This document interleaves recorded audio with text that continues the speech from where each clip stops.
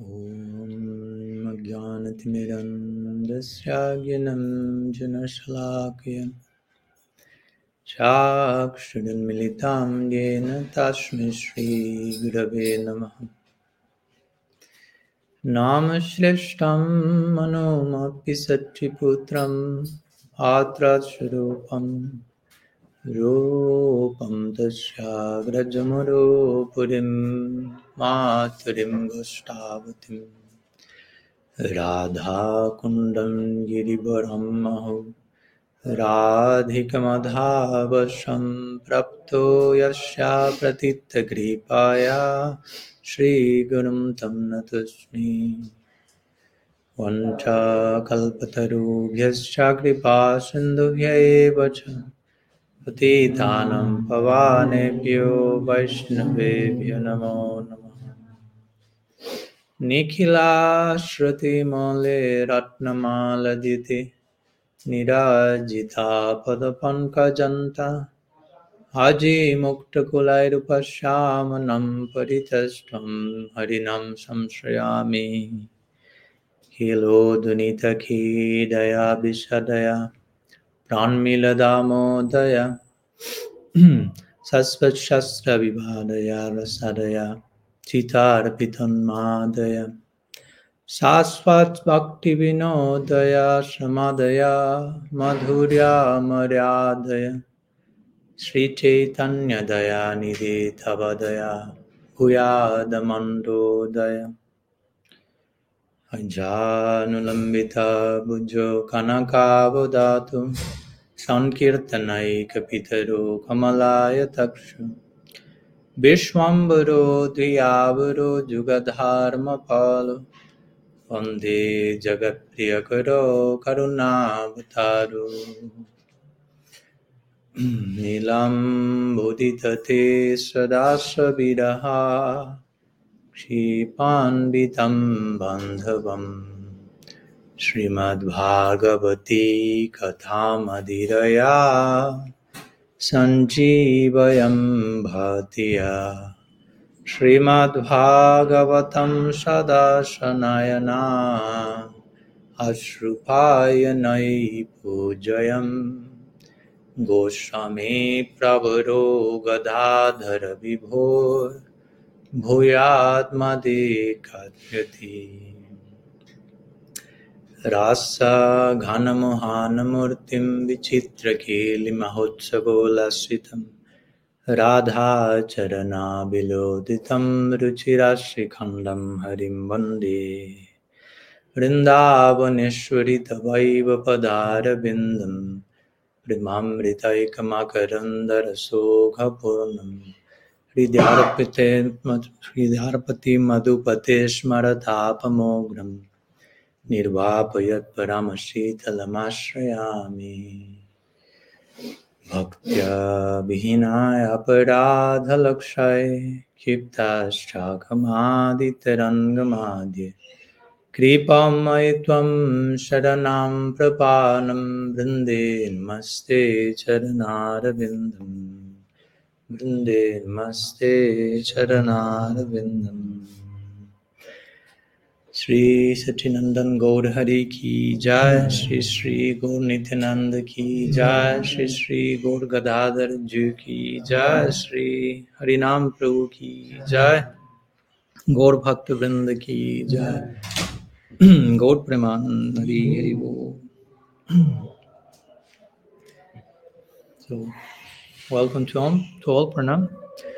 Good afternoon, and thank you so much for your invitation to honor Harikatha, to try to say something about the absolute, about the infinite, as we said the other day. That's in itself a challenging enterprise. Try to say something about the infinite. That's why Harikatha sometimes is known also in Sanskrit as Ananta Katha. So Ananta means unlimited. That's one name of God in our tradition, unlimited. He who has no anta. Ananta means he who has no end, the endless one. So Anantagata means trying to say something about he who is unlimited. So good luck. That's a very interesting adventure. Trying to touch some point of an infinite line of things that we can say about the absolute.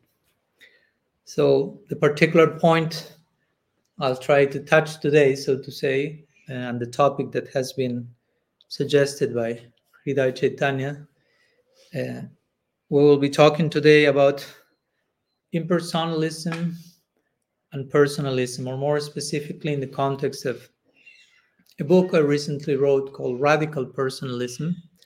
So we'll be talking about going from impersonalism to radical personalism and all that lies in between that. And I know that some of you may be more introduced to our philosophy, some others may be more recently introduced.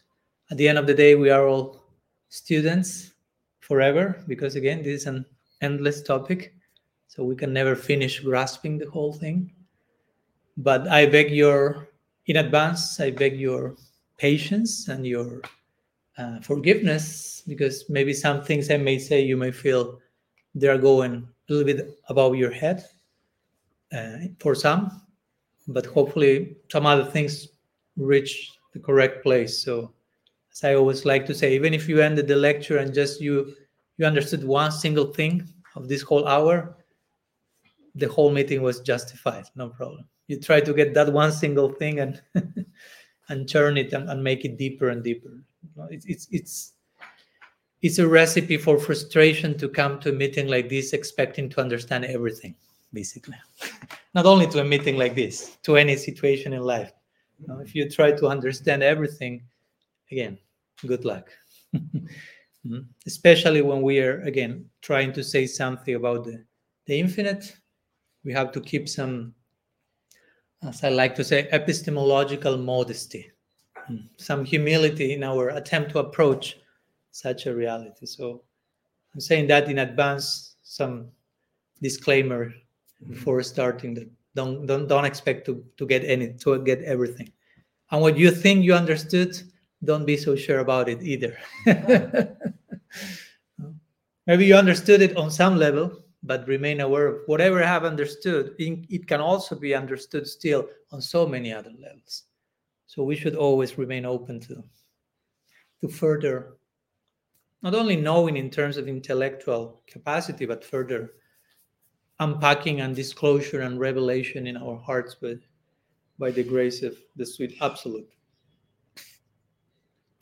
So that's today's topic, from impersonalism to radical personalism and all that lies in between, so to say. So again, a book I published recently has the title of Radical Personalism. And here comes another disclaimer, because it's so delicate. You use words, and sometimes for me, one word means something, and for other person means something very different. And we talked the other day with Hridaya about that. And if I don't clarify certain things, you may get stuck with one word that I say in the second minute of my lecture till 1 hour and a half after. So just in case, I'm saying radical personalism. The word radical is not a bad word, because sometimes we tend to associate radical with something like too anarchic or something like that, no, like burning down places and revolution in every sense of the term. But radical means something which goes to its very root. It comes from the Latin radix. Radix means root. So something to its root, to its core, to its essence is radical. So of course we can say radical violence, extreme violence, but we can also say radical compassion, radical mercy, radical love, radical forgiveness, radical acceptance, and all that is like, yes, we want to subscribe to that. So radical personalism in this case. So we are personalists, but radical is to the very root. What's the very root of personalism? What does it mean to be a personalist? How much of a personalist we can be? How much of a person we are? How much of a person God is? For example, in our tradition, one of the faces of the absolute that we worship And I want to clarify also this. Now, in our tradition, we have, and I will talk about that later, we have something that is called polymorphic monotheism. Sorry if I became too technical. I will try to explain. Polymorphic monotheism is one God, unlimited forms of the same one God. In other words, God is unlimited. So being unlimited, he can have different emotional expressions, so to say, different emotional faces, but it's the same person. As we have different dispositions when we are with our, I don't know, wife, children, grandmother, we are the same person, but we are a different person in one sense to each of them, but still the same person, but different, but the same. So the same applies, of course, in another degree to the divine. So I'm saying this because, again, we have different faces of the absolute, but they are all the same person. And it's important to keep that in mind. And I will talk about that in a second when we talk about non-duality. So one of these faces of the absolute we worship is called Krishna. And one of our teachers, Bhaktivedanta Swami Srila Prabhupada, he will refer to Krishna not merely as God, not merely as the personality of God, but the supreme personality of Godhead. So that's a very specified way of referring to someone. You have God, you have the personality of God, you have the supreme personality of God. It's important that we reflect what does it mean. It's like if I say, this is Hridaya Chaitanya, and this is the supreme personality of Hridaya Chaitanya. That's not the same. It's still Hridaya Chaitanya, but I'm referring to something more specific, probably more intimate, more unique. So my point is, in our tradition, when we refer to God, generally we will qualify the address in this way, the supreme personality of God. We are trying to relate to God in very specific terms, not in generic abstract terms. So if I want to relate to a very specified aspect of God, I have to approach that very specified form in a very specified form myself.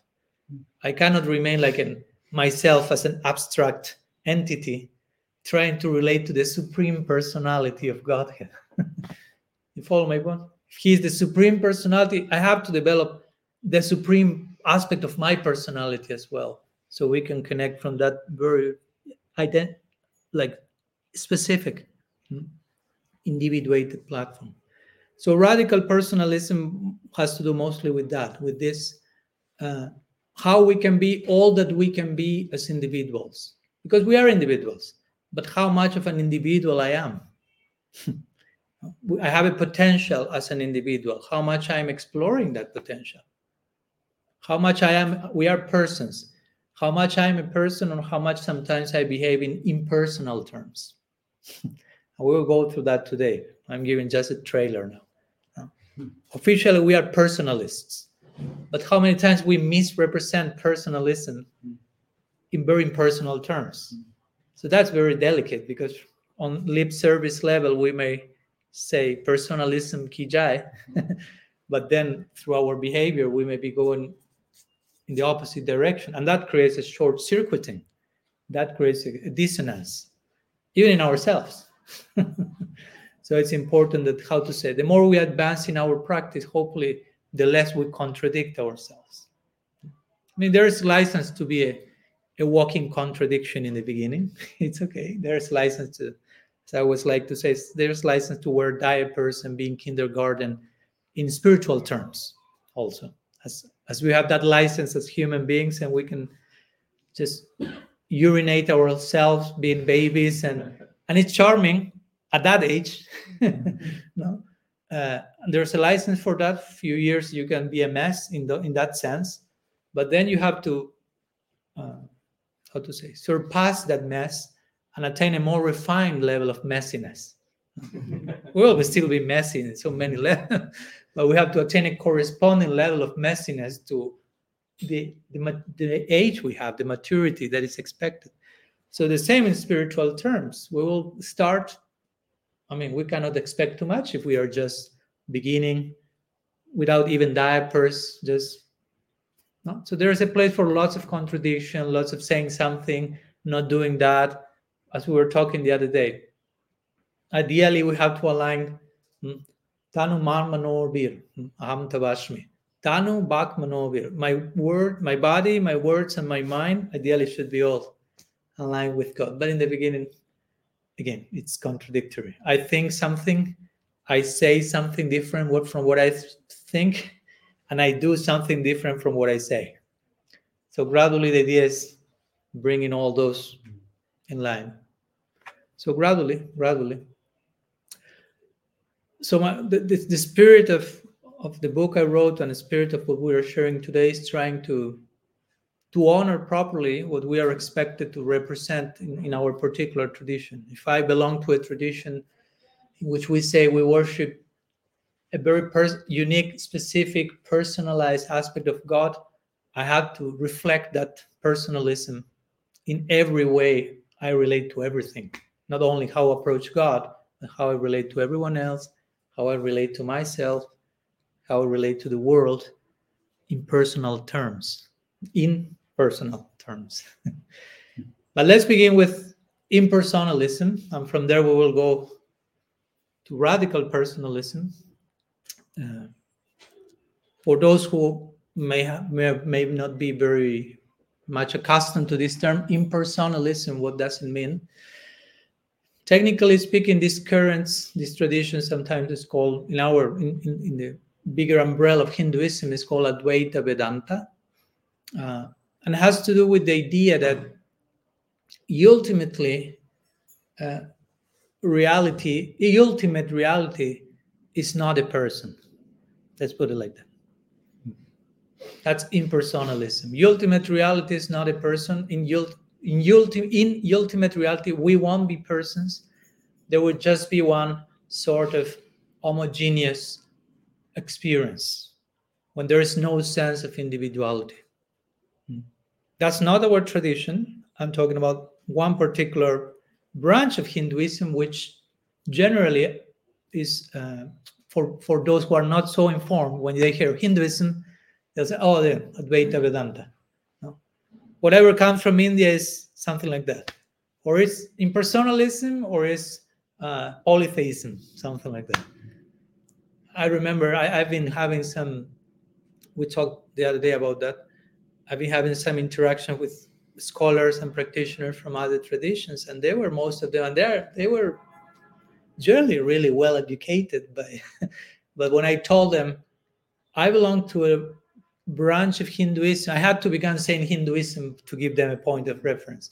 So I practice a branch of Hinduism which is monotheistic, and actually is the third biggest world religion. And they couldn't believe it. They were like, "What? Monotheism in India? Third biggest world religion?" Because generally we talk about the three great world religions, and we will go Christianity, Islam, Judaism. But actually Vaishnavism, if we put all the Vaishnav denominations together, will be third in the list in numbers. So that was interesting for me to witness how from outside of our scope, most people, sometimes even informed people, do not even consider that there is something in Hinduism that is not impersonalism. So that shows we still have some work to do in terms of informing the world about what we are about. So actually, impersonalism basically presents this idea, presents the idea that ultimately there is no sense of personhood. Welcome. There is no sense of but Brahma Satyam Jagan Mithya, basically, they will say, which is basically only Brahman is real, the world is false. And not only the world is false, but by extension, if only Brahman is real, this abstract conception of reality, the world is not real, according to impersonalism. We are not real as individuals. Our sense of individuality is illusory, according to this line. The world is not real. The idea of God as a person is not real. And the possibility for love is not real. Because for love, as we were talking these days, you need two. You need back and forth. You need interaction. But if ultimately everything is one in every sense of the term, as impersonalism postulates, there's no love. There's nobody, basically. Even if you want to take it even further, technically speaking, there is no experience. Because for having an experience of something, you need an experiencer and that which is being experienced. But in Brahman, there's no such distinction. You follow my point? I don't want to go that too far because that's another conversation. But anyhow, that's impersonalism in a nutshell. So that's not very close to our proposal, although there are some common points between the two traditions, as we will see. There are certain elements of Vedanta that are shared by different schools, mystic schools in India, and then there are differences of opinion. So our particular tradition is not impersonal. So one name for impersonalism is also radical non-dualism. So non-dualism to the extreme, basically. Non-dualism to the point that there's nothing except Brahman. Now, when we say we are not that, we are not impersonal, sometimes we, in our tradition, commit the mistake of thinking that we have nothing to do with non-dualism. And this is something that I like to clarify. I'm sorry if I have to be a little technical in my explanation, but that's how it works in this case. But our tradition is a non-dual tradition also. Because when we think non-dual, we tend to think Advaita, which means non-dual. Advaita Vedanta. Impersonalism, no, we are not that. But we have our own way of non-dualism. That's presented in the Srimad Bhagavatam in one of the most important verses. Vadanti tattva vidastatvam jnanam advayam brahmeti paramadmeti bhagavan iti shabdyate. So that verse is using the word advay. Advay means non-dual. So that verse is saying reality is advay gyan. That's a very interesting concept, and that requires so much unpacking, to the point that Srila Jiva Goswami takes that verse, and in his attempt to unpack that verse, he has, as a result, the Shad Sandarbhas, which is like hundreds of thousands of verses, just trying to explain what that verse is implying, which is a verse describing tattva, or reality. So that verse says, tattva is advai gyan. Reality is non-dual consciousness. Gyan in this case means consciousness, and advai means non-dual. That's a very interesting definition. Reality is non-dual. Reality is consciousness, is conscious, and is non-dual. The ultimate reality. Of course, the verse will say it's known as Brahman, Paramatma, Bhagavan. So the verse is describing what the ultimate reality is. Expresses in different ways, but it's one, non-dual. Non-dual means it's self-existent. We don't have two ultimate realities. We don't have two gods. We don't have one absolute here, another absolute there, competing with one another. The center of reality is only one, and everything is revolving around that. In our tradition, that's the idea. We don't have a second reality that is like threatening God. There's nothing or nobody that can threaten him. Of course, if we go to the realm of Lila, that's another thing. Krishna will be fighting with his friends. His friends will be threatening him in wrestling, but that's another level. That's radical personalism. But on a more metaphysical, philosophical level, non-dual reality means the absolute. There's nothing that exists independently of the center. Whether we call it Krishna, whatever name we put it, but the divine, the absolute reality is the center, and everything is dependent on that. And he is not dependent on anything. He's in the center. One term that we have for that in Sanskrit is sambandha. That's a very nice word. Sambandha. Sambandha means sam means everything. Bandha means like raksha bandhan, like bond, like tied. So sambandha means everything is tied around the center. In other words, Sambandha refers to the knowledge through which we realize how nothing exists independently of that center. In that sense, reality is non-dual. There's only one ultimate reality, and everything is constellating, orbiting around it. So that's a very interesting idea. Everything is connected to the same center, and therefore everything is connected. All of us, everything has a common center, common connection. That's why the Vedas say Vasudhaiva Kutumbakam, which means there's only one family, basically. That's what it says. Because there's only one center. So all of us are, if you will, children of that center, of that divine center. There's no more than one family. If you start to think in terms of two families, you start to be sectarian. You start to get closer and closer to totalitarianism. There's only one family in a deeper sense.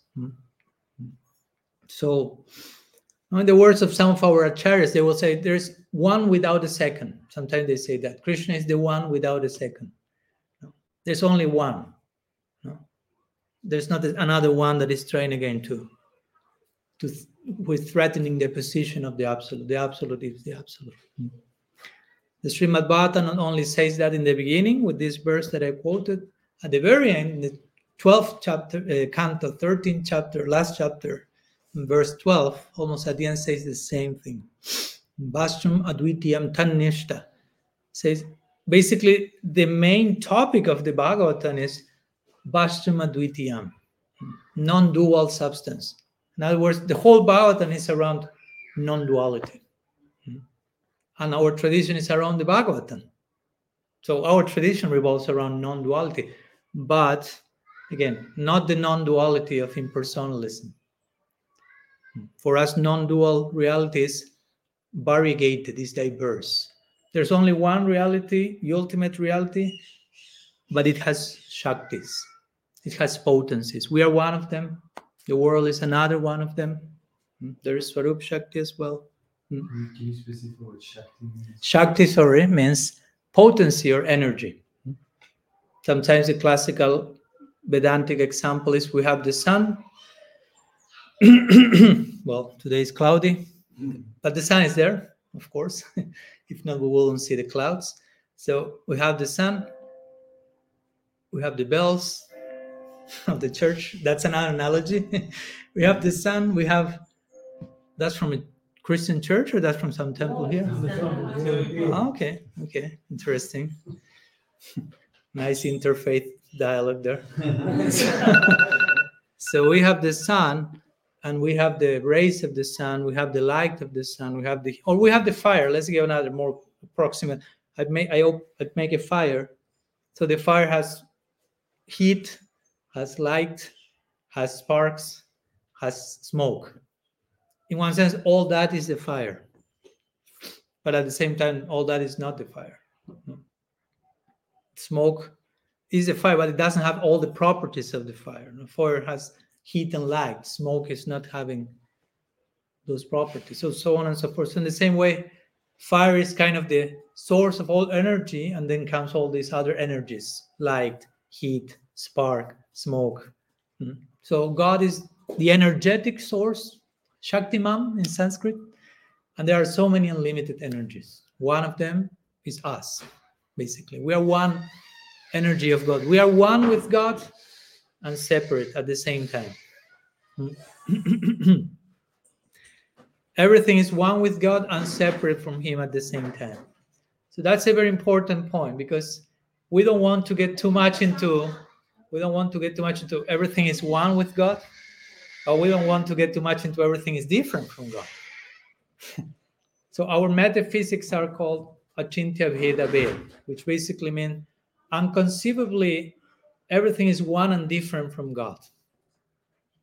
And again, this is Achintya doesn't mean irrational, because sometimes I've seen sometimes devotees Achintya, technically speaking, is translated as inconceivable. So I sometimes saw the danger, the temptation of that when sometimes the devotees are asked a question that they don't know how to answer. they will quickly press the Achintya button. No, I don't know what to say. It's Achintya. No, unconceivable. No? Like, stop thinking, stop asking. Ask me something and I can't reply, please. But that's not the idea. Achintya has not to be reduced to an emergency button or something like that. No, actually, technically speaking, Achintya, according to Jiva Goswami, he says just Traika Gunatvam. Achintya means those things that can only be understood by revelation, that cannot be understood by the normal means through which we use to understand everything. Because we have rational capacity, we can figure out so many things without resorting to divine revelation, so to say. And we can figure out so many things and survive in this world. But when we want to penetrate into certain mysteries, into certain truths and layers of reality, we cannot do so just by our own capacity. We need the infinite to reveal itself to us. That's called Avaroha Panta, or the descending process. We have the ascending process and the descending process. We are not here so much promoting, so to say, trying to build stairway to heaven, like from my own strength trying to get there, but actually making use of all my faculties and understanding the success of all my faculties, physical, psychological, emotional, mental, intellectual. The success of all of them is use them so much that they show me all their limits, so I can surrender to the divine will, so I can attain that things that cannot be attained through any of my faculties independently. But for surrendering my faculties, I first need to use them as much as I can, so they show me their limits. Now they are accompanying me till this part of the path, and at one point they will say, my intellect will say, that's it. This is how far I can go with you. From now on, you have to resort to another method, to a trans-rational method. Reality is not irrational, but reality is not merely rational. Many things are trans-rational. They require another type of way of thinking. As I was saying, one and the same, one and different, sorry. That doesn't make sense. If I, for example, tell you, by giving, you receive. Probably most of you will agree. I don't know. Yeah? Not in mathematical terms, in terms of your life experience. By giving, you receive. Generally, we'll say yes. But mathematically, logically speaking, that makes no sense. Now, by giving, I have less. If I give you 4 and I have 5, I remain with 1. I'm not receiving. But in a deeper sense, I'm receiving. But that goes beyond the mere numbers and mathematics. So in the same way, if I say, going back to the sun and the sun rays, suddenly a ray of the sun enters your room, and you will say, oh, the sun entered the room. But at the same time, you will say, no, the sun didn't enter the room. A ray of the sun entered the room. But you say the sun entered the room. So we could say, yeah, it entered the room and it did not enter the room. Again, it sounds absurd. You will say, if you become too strict, did it enter or did it not enter? You say both. So that's how reality operates. You cannot get too much to the it's only one, but you cannot get too much to the it's all different. Because if not, you become too like monistic, what we will call everything is one, or philosophical dualism, which basically is everything is isolated from each other. There's no coherent center. Reality is pure chaos. There's no harmony. And basically the dangerous conclusion of that, of course, is just do whatever you want. Doesn't matter. There's no inherent purpose and meaning and so on. So we don't want, of course, to conclude there. So for that, in our tradition, we have this idea, achintya vida ved. Everything is one and different. One and different. But the foundation of our tradition is non-dual. There's only one reality. There's not many things. There's only one God. There are not many. And I'm saying this, as I mentioned before, because in our particular tradition, we have many forms of God. No? You name it.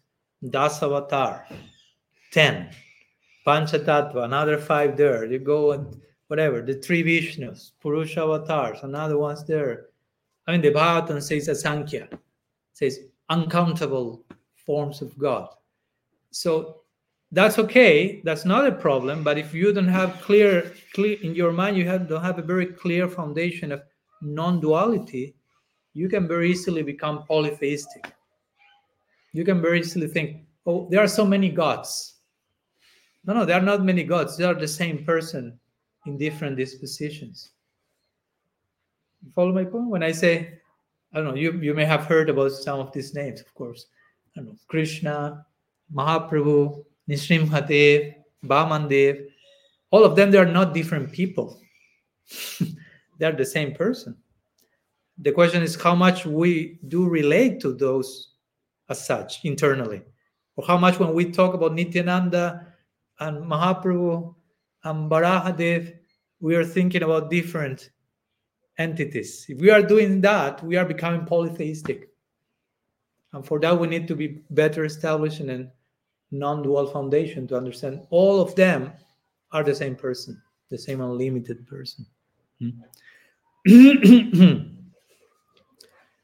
So it's very important to have this foundation of non-duality. The opposite of non-duality, again, is duality or dualism, and that's the source of all fear, according to the Bhagavatam. There's a famous verse in the Srimad Bhagavatam which says, Bhayam Dvitiya Abhiniveshata Syat.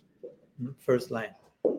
I won't go further than that because that's another lecture. But Bhayam Dvitiya Abhiniveshata Syat. When one is absorbed in Dvitiya, Dvitiya is the opposite of Advitiya.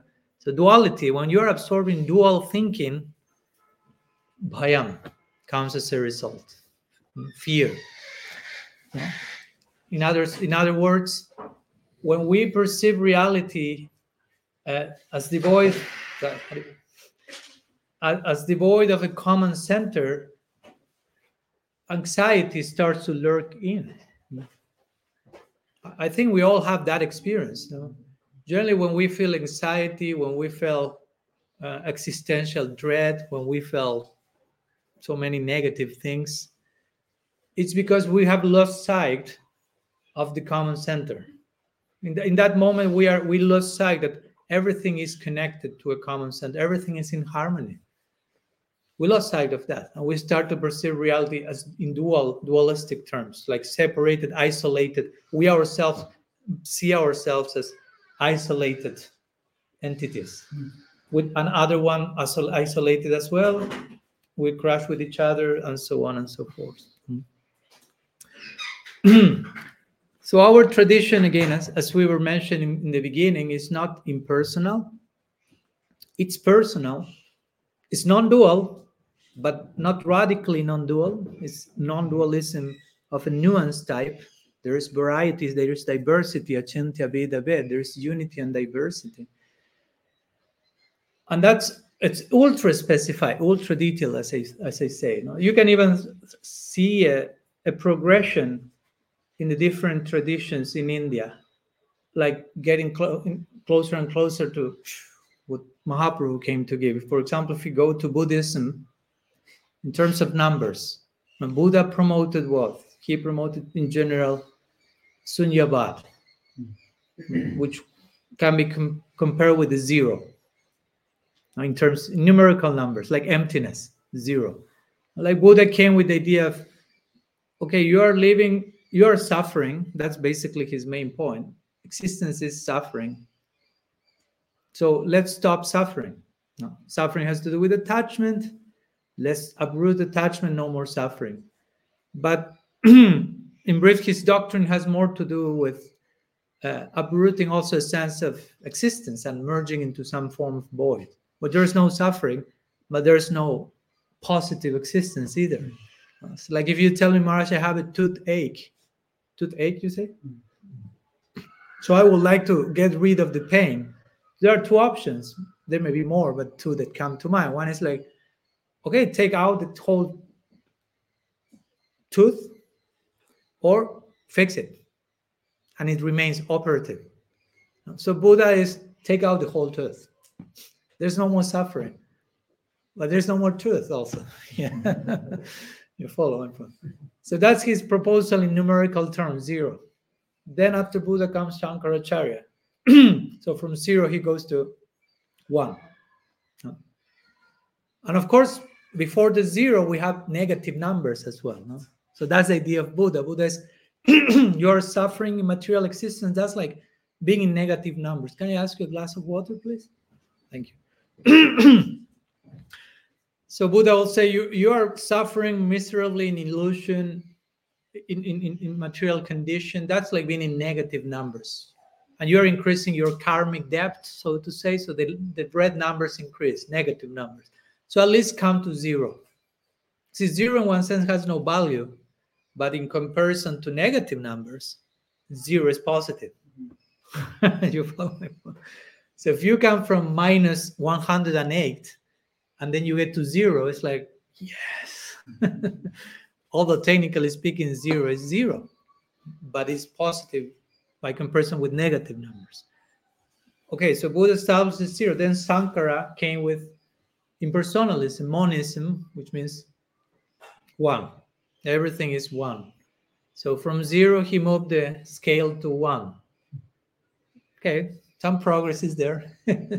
One number, no, but it's a one that is how to say, unqualified one. It has no variety, has no movement, no qualities. Then comes Ramanujacharya. No, so Shankaracharya's system is called Advaita. Then comes Ramanuja with Vishishta Advaita. So still he's presenting Advaita, as we can see. We are not against Advaita in itself, but we are looking for Advaita and unity, non-dualism that has some, in this case, quality. Vishishta Advaita means kind of qualified non-dualism. So that's a form of personalism, in other words. Ramanujacharya is a personalist. So he comes with another one. Sankaracharya brought the one, unqualified one. Ramanujacharya came with the qualified one. Then came Madhvacharya and brought the two. So we were minus zero, minus 4, 4, 0, 1, unqualified one, qualified one. Now we get to the Dvaita of Madhva, which is a metaphysical Dvaita. Dvaita means dualism, but it's not a philosophical dualism, materialistic dualism, as we were talking here, but it's a dualism in a metaphysical term, trying to establish clearly there is a difference between God and the soul. I'm trying to make that clear. We are not about Sankara's Advaita. That's basically the campaign of Madhvacharya. No. Shankara came with Advaita, Madhva came with Dvaita, to make his point clear. It's just one letter less, but it's a big difference there. So far, historically, this evolution of theism came interestingly from minus 4, 0, 1, unqualified 1, qualified 2, metaphysical 2. And then after all this sequence comes Sri Chaitanya Mahaprabhu. And he brings not only 1, not only 2, but he brings like 108, basically. and that's what I call radical personalism. Before him, there's already personalism. Ramanujacharya, Madhvacharya, of course, other Vaishnava Sampradayas. But Mahaprabhu's personalism is so personal, so unique, so specific, so deep. So I like to call it radical personalism. Again, as I said before, we are worshiping Krishna. He's the supreme personality of Godhead. And Krishna, again, for us, Krishna is a very specific, unique form of God. As we were talking the other day in the lecture, the Bhagavatam, what's the term that the Bhagavatam uses for Krishna? Swayam Bhagavan. So that's a very interesting term, because we have the term Bhagavan. Bhagavan is a term for God. Different forms of God are called Bhagavan. And other even great personalities also, but every form of God is called Bhagavan. But here Bhagavatam is saying Swayam Bhagavan. So Swayam means Swayam Bhagavan means when Bhagavan wants to be himself. Swayam means himself. When God wants to be himself. The other day we gave that example. We have the idea of God, but Krishna for us means when God wants to be himself. When God remains being the universal administrator and creator, but when he wants to be who he is in the intimacy of affection and love. That's a very subtle but very crucial difference. As we said the other day, for us, Krishna is not an aspect of God, but God is an aspect of Krishna. God as the maintainer and creator of the universe, that's one function of the divine. But we are interested about who he is in the intimacy of his life, what's in his heart. So God beyond God, if you will, God at home. That's how we call Krishna. But for us, that charming Krishna, the all-attractive, we'll call Krishna the all-attractive. The name Krishna means the all-attractive, but also we will be quick to say Krishna is attractive. Like once Srila Prabhupada said, someone asked, Prabhupada said, Krishna is attractive. Or someone asked him, is Krishna the all-attractive? And they were seeing a picture of Krishna by himself. Krishna say, yeah, he's attractive. But when he's next to Radha, then he's all attractive. So in other words, Krishna, how to say? Radha makes Krishna who he is. Well, that's a very important point for us. If you take Radha out of the equation, Krishna is no longer Krishna. If you take, this is a very subtle but very crucial, important point for us as Gaudiyas. I hope you follow my language. I like to say God is a byproduct of the love of his devotees. In other words, you put around God a certain type of love and he will take a particular shape to correspond with that love. So if you put Sri Radha, the Absolute will be crooked in three parts playing the flute as Sri Krishna. If you take out Radha, so to say, and bring Hanuman, Krishna won't be playing the flute. The flute will disappear and a bow will come, arrow will come, and Sri Ramachandra will be there. Because Ramachandra is the particular form of God that perfectly reciprocates with the type of bhakti that a devotee like Hanuman will have. So you have a certain type of love, Krishna reciprocates accordingly. Yayatamam prapadanti tam statai bhavajamyaham. That's what Krishna says in the Gita. According to how you approach me, I reciprocate. Again, God is a person. God is not like some abstract entity that I will reciprocate in the same way to everyone. But everyone is not the same. Everyone is not approaching God from the same place. And God is a person. He is a person. So there will be a reciprocation accordingly. According to how I approach, there will be reciprocation. So my point is, when we speak about Krishna, we cannot speak about Krishna without talking about the influence of Sri Radha. The form of Krishna is, poetically speaking, the form of Krishna is carved by the prem of Sri Radha. Her prem makes Krishna adopt that form. They even say Krishna is crooked in three. Why? Because he's carrying the weight of the prem of Sri Radha. So that's so weighty, so powerful that he cannot just remain still. He's kind of like if you put a big luggage or someone in the baggage, you won't be probably like walking like this. No, you will be like so he's impacted by the strength of her love. This is this famous story mentioned in different places, Chaitanya Charitamrita, Gita, Govinda, other places, where once Krishna was with the gopis, and as usual, Krishna disappears for one particular purpose, and the gopis start to look for him in madness. And at one point, Krishna says, well, I'll play with them. And he appears as Narayan. He adopts the form of Chaturbhuj, four-armed Narayan in Vaikuntha, which is a form of God more formal, so to say, more bureaucratic form of God, so to say, not so playful, not Dira Lalita Nayaka Krishna. So Narayan appears with four arms and he's overtly God, which is this another important point in our tradition, that in Vrindavan, the inhabitants of Vrindavan do not relate to Krishna as God. That's another layer of uniqueness. No? That's a interesting point, because, for example, if you talk with someone from the Sri Sampradaya here now, they will tell you Narayan is God and Krishna is an avatar of Narayan. Krishna is not God. Narayan is God, so to say. Right? They will say Narayan is God. Now, if you go to Golok Vrindavan, they will say the exact same thing. Narayan is God. Krishna is not God. So somehow Sri Vaishnavas got it right. So don't try to argue too much with them, no? Because it will come back home and in Golok you will realize, yeah, I mean, nobody there will dare to think Krishna is God. Even if that idea comes, Nanda Maharaj very quickly will dismiss that. We'll say, oh yeah, of course, sorry. I was in Maya thinking that Krishna was God. But the point is, in this particular lila, Krishna adopts the arm form. And the gopis, when they meet Narayan, again, they don't meet Krishna, they meet God, and they are looking for Krishna.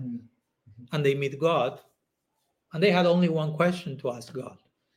Imagine you are walking, looking for, and God appears in front of you, like willing to fulfill whatever you request, whatever, like Chintamani, touchstone.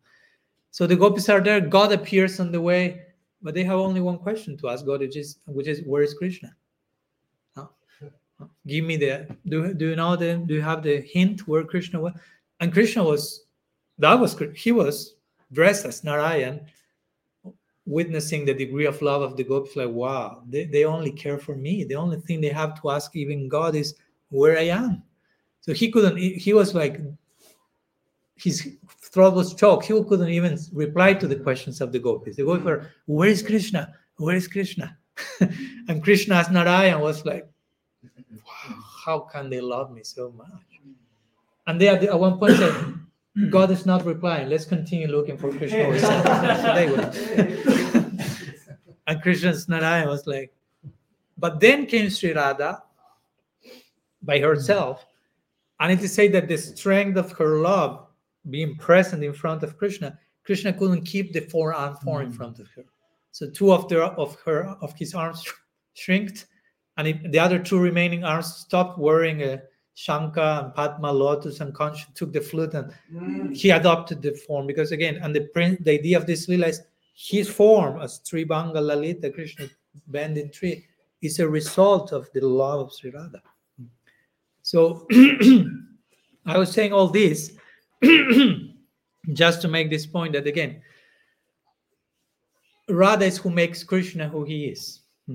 And Krishna is so much impacted by Radha's love that, as we know, at one point he's witnessing the degree of her love, the glory of her love. He starts to ask, what's the glory of her love? What must she be feeling? What does she see in me? What's so special in me that drives her crazy like it does? So he wants to take her, to taste her love, her radical love.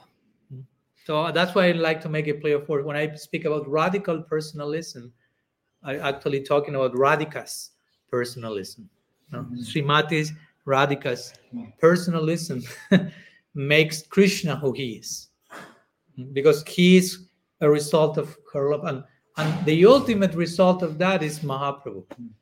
He's the ultimate deity of radical personalism. It's the supreme personality of Godhead, wanted to understand himself better by tasting the heart of Sri Radha in the form of Sri Gaurasundar. So that's like on another level yet. That's why Mahaprabhu is described in Chaitanya Charitamrita as Paratattva Simha, which means the ultimate highest limit possible of the supreme truth. So the Krishnadas Kaviraj Goswami is putting Mahaprabhu above Krishna. I mean, he's Krishna, but he's Krishna plus. As Krishna is the supreme personality of Godhead, I like to make these words. Krishna is the supreme personality of Godhead. Mahaprabhu is the supreme personality of Krishna. And Mahaprabhu's lila is called the Parishista lila. Parishista means like an appendix. When you have an appendix in a book, you finish the book, but there's something else that you need to add to complete the whole thing. So Krishna lila is the book, But there's something that in Krishna Lila that is not complete, that Krishna couldn't taste in Vrindavan. For that, he appears as Mahaprabhu, and that's the appendix that makes the Krishna Lila successful. Hmm. So anyhow, I'm saying all this just before concluding to mention Mahaprabhu is this, our Istadev, the deity of our school, of our Sampradaya. He's the deity of radical personalism. For me, radical personalism is another way of saying Gaudiya Vaishnavism, basically. And he's teaching by example how to be radically personal, very unique, very specific. And we are supposed to represent that properly. And before finishing, do I have a few minutes? Do we have a few minutes? Yeah? Because something that I said in the beginning was, okay, we have such a personal tradition, very unique, very specific, very detailed, but sometimes we may misrepresent that and end up being impersonal in ourselves while claiming to belong to a hyper-personalized school of thought.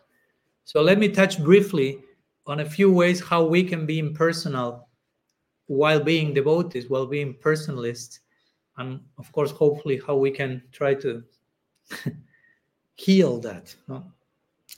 So I generally like to think of we can be impersonal in many ways, but four of them will be in how we relate to ourselves, in how we relate to others, in how we relate to this world, and in how we relate to God Himself.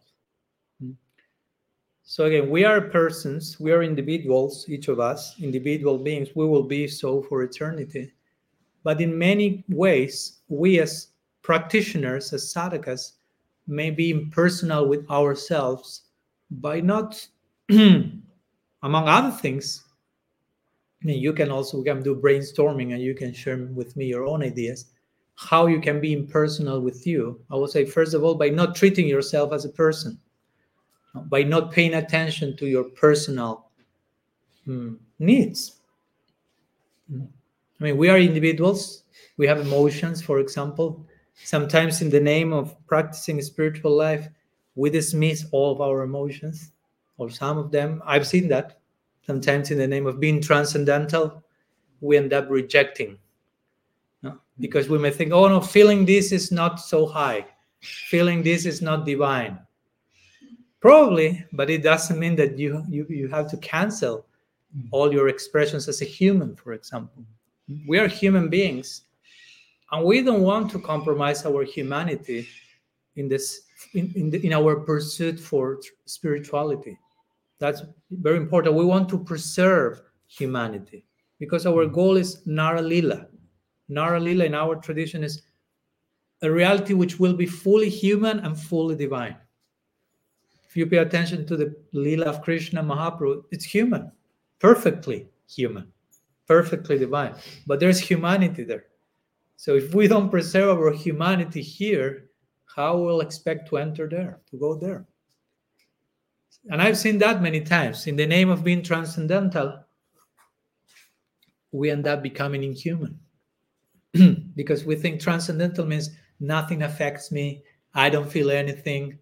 And we would get closer to a cyborg than to a spiritual, sensitive human person.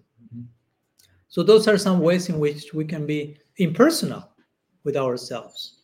And not try to engage our individual nature in the service of Krishna. That's very important. Each of us have an acquired nature. We have a particular psychology, personality, and that's to be engaged in the service of God. That's not to be denied. And each one will have a certain affinity and inclination. It's okay. Bhagavatam is saying you have to offer to Krishna what Krishna likes the most, and he then gives a second option, and what you like the most, or what do you like the most also. So there's place for that. Krishna also wants to know what you like the most. What's your particular taste? Engage that and connect that with me, Krishna is saying.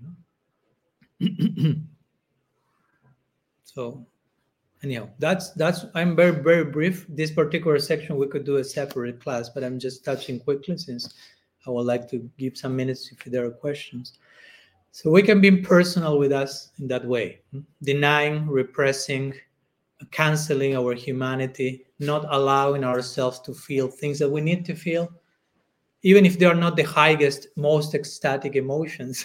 We may need to feel those things now to eventually reach deeper places. Hmm? Like, I don't know, someone may betray you in your life. I happened to have gone through that. And I remember after I've gone through that, I felt I want to immediately forgive that person and pray for that person and be able. And I realized, no, no, no. First, I have to be angry. Yeah. And first, I have to suffer like mad. And first, I have to go through certain emotions that are coming naturally. No, and they're not bad necessarily. That's the thing. That's the thing. Sometimes we feel certain emotions are bad. And actually, as I write in my book, there are not such a thing as bad emotions. There are wrong, bad things we do with emotions. But emotions are. You follow? Are. Emotions are not bad or good or bad. I mean, anger is not bad. You can have anger and you choose how to express anger in a correct or wrong way. You can be resentful forever, and that's a toxic way of expressing anger.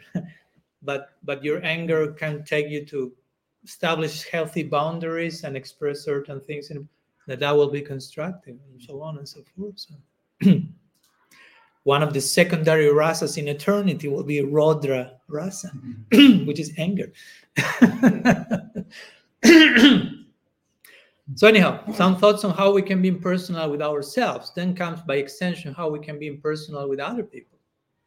Sometimes we do not relate to each other in very personal terms. No, sometimes we don't treat each other as individuals. We sometimes treat each other as, again, numbers or categories or objects. Many times, if we don't go deep into our humanity, we end up objectifying each other, no? Like treating each other like objects. Because, again, if we don't preserve our humanity, we tend toward becoming machine-like. I was talking about this the other day with a Franciscan nun who is a scientist also, and we were talking about how technology is advancing so much nowadays and will continue doing so, of course. And with AI and other developments, you see that, okay, technology starts to replicate human emotionality on some level. Of course, personally, I'm not of the idea that at some point technology will create consciousness out of itself. I'm not saying that, but I'm saying on some level, technology starts to resemble more and more human-like behavior on some level with its limits.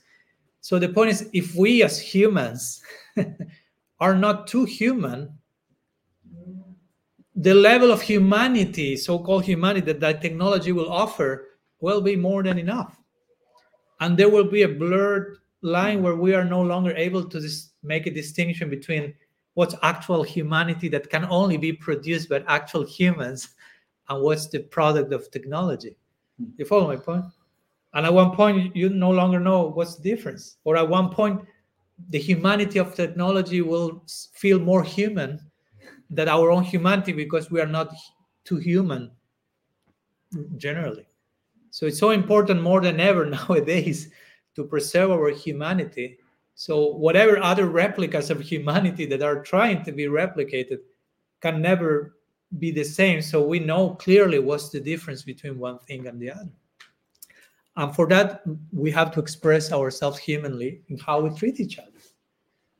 Sometimes we don't treat each other very humanly or very personally, again, like an individual. I always give this example to the devotees. Sometimes devotees, and when I say devotees, I refer to practitioners of our tradition, and by this I'm not implying that there are not devotees in other traditions, just a colloquial expression locally. And sometimes when they meet you, that happens a lot to me. I imagine with you also. They may meet you someone for the first time, and the first question is, maybe first question will be, what's your name? Maybe second question, maybe where are you from? But then third question for sure, if it's not the first, will be, who's your guru? And of course, implying in that question, there is a long list of labelings. Now, depending who is your guru means which is your mission, which is your institutional affiliation. And depending on that, I will know if I can continue talking to you or not. Something like that. In general, I'm not saying everyone is like that, of course. But there's a lot of that. So that's impersonal, Yeah. basically. Because if I ask you again, I'm talking to Brihad Mridanga. Brihad Mridanga, who's your guru? I'm basically, and I'm like filtering. No, I'm basically telling him, I don't care who you are. I only care for your particular affiliation, and I will label you and put you in a certain box according to the affiliation you have. Of course, it will be important eventually for me who is your guru, as he is a crucial part of your life. My point is, I want to know you as a person, as who you are. It's not enough for me to know what's your affiliation to fully define you. Do you follow my point? So that's impersonal. Not only impersonal, that's invasive.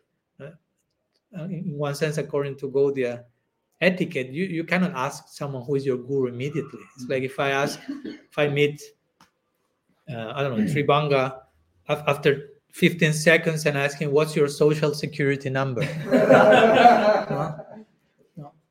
Or where was your wife born? And you're like, it's weird. I mean, I just meeting you for 2 minutes. Wait, I mean, why you are asking on that level? No? So how, my guru's name, all that, that's something confidential. That's something secret. Sanatana Goswami said, Gopayet Guru Atmana.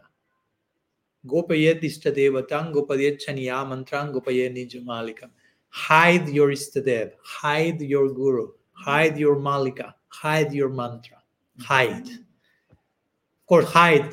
Do not take that literally, because your Guru comes to your house and you put him in a room and kidnap him. And following Sanatana Goswami Gurudev, and he's screaming from the closet, let me go. Be careful, don't be a literalist with Shastra, always. So go hide means keep it confidential, keep it secret, keep it like low profile. Don't take these deep realities and make like a public event of that, a show. It's something to be like kept in the innermost chamber of your heart. So anyhow, some ways in which sometimes we may relate to each other impersonally, not caring for where we are, not taking the necessary time to be empathic. I mean, sometimes we are so quick, and I am not free from that. I mean, I'm telling all the things, and Krishna, I'm sure he's hearing me speaking so much and taking, okay, you're talking all those things. Let's see how much you walk your talks. I mean, and then we'll come the tests to make me fail in those. So one of those is we judge each other so easily. We are so quick to conclude about other people without taking the necessary time to enter into their shoes. That's everywhere going on, and we are not free from that. But that's a way of not being personal with each other. That's impersonalism, even if we are dressed as radical personalists. If someone is going through something, I need to take time and energy to enter into her shoes and really be empathic. That takes time and energy, and probably not many are willing to do that exercise. But it's easy to label and judge and conclude, and especially with one keyboard and one screen here, especially if we don't have to say that to the person in front of you. I cannot tell you how many things people had said about me online and how little people have said about me in front of me. Basically 0% in front of me, 99.9% online, which shows, that's not healthy. That's impersonalism, technically speaking. Although we may not say all is Brahman, we are promoting a form of that. How can we be impersonal, just to conclude, with this world?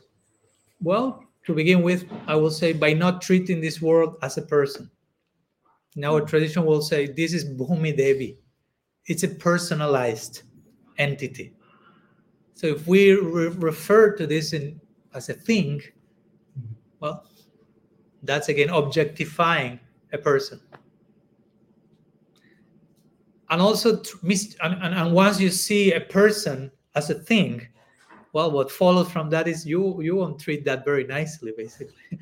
Now, if I start to see you as things instead of persons, you can imagine how I will treat you. So extend the same idea to the planet, to this world. It's a person, we see it as a thing, and no wonder we have the ecological crisis and disaster we have nowadays. And sometimes, even unconsciously, we may even be fostering this idea by developing a world, how sometimes it's called world denying religions. You know? Our tradition is not a world denying religion. We are not against this world. But sometimes, and I'm being generous by saying sometimes, I've seen followers of our tradition, and I'm criticizing, as you can see, my tradition a lot, constructively, not the essence of my tradition, but how the tradition can be misrepresented. In one sense, my book is an attempt of constructive criticism to the present condition of our community and the things we need to improve. Not the essence of the tradition that is transcendental, but how that is being conceived and represented. And one of these misrepresentations, in my opinion, is that generally we have a world denying orientation many times. Speaking in terms of this world is bad, we have to leave this world as soon as possible. This is a prison, we are being chastised here. Of course, there are expressions like this here and there, because I can imagine some of you may be quick to tell me, but Maharaj, Krishna in the Gita says, Dukalayama Sashvatam. This world is an abode of misery and it's temporary. That's not so flattering toward Bhumi Devi, but it's in the Gita. So I'm not denying that. But then you have someone like Prabodhananda Saraswati saying, Vishwam Purnam Sukhayate. The whole universe is an abode of joy. So you have to do something with those two statements. Abode of misery, Dukalayam, Vishwa Purna Sukhayate. Dukkha and Sukha. So is one right? Is one incorrect? No. Rupa Goswami says when you find two apparent contradictions in the scriptures, you cannot just cherry pick the one that is more comfortable for you and deny the other. You have to harmonize the two, integrate it, and understand the context. What has been said before, after, what's the bigger context? That's how scripture is to be addressed, not just copy paste out of context and absolutize two words without paying attention to everything else that has been said. That's potentially dangerous. You can establish a dictatorship in the name of Shastra. So sometimes the scripture will speak badly about this world, but not about the world in itself, but it will speak badly about our exploitative orientation toward the world. So since we are a public danger, in that sense, the scripture will speak strongly about that. The example I give is like a boy wants to do mischief and put his fingers into the plug, and the mother knows he wants to do mischief and he will be killed by that. And there's not too much time to explain to him the dynamics of electricity and plug. So she tells him, there's a monster in the plug. The plug is bad. Don't put your finger there. It's not that the plug is bad. It's that the kid is doing nonsense, basically. So that's the language. But when the kid is mature and understands, there's no need to employ that threatening language, so to say. In the same way, scriptures will use different types of language in different sections, addressing different types of people, because I hope you understand not every person that reads the scripture is on the same level. Not every person is on the same level. So in that way, it's important that we understand this world is not bad. This world is an energy, as we say before, of God. And that energy is engaged in the service of God. Maya Shakti. Maya Shakti is serving Bhagavan fully, probably more than what we are serving Bhagavan. So it's a better servant than us. That's what Vishwanath Chakravarti Thakur says in one commentary in the Bhagavatam. Material world is serving God in a way better way than we are serving God. So we should venerate that energy.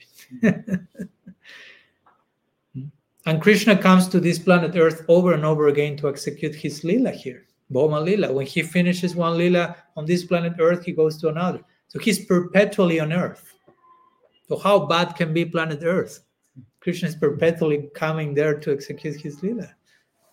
So it's all about the orientation we have.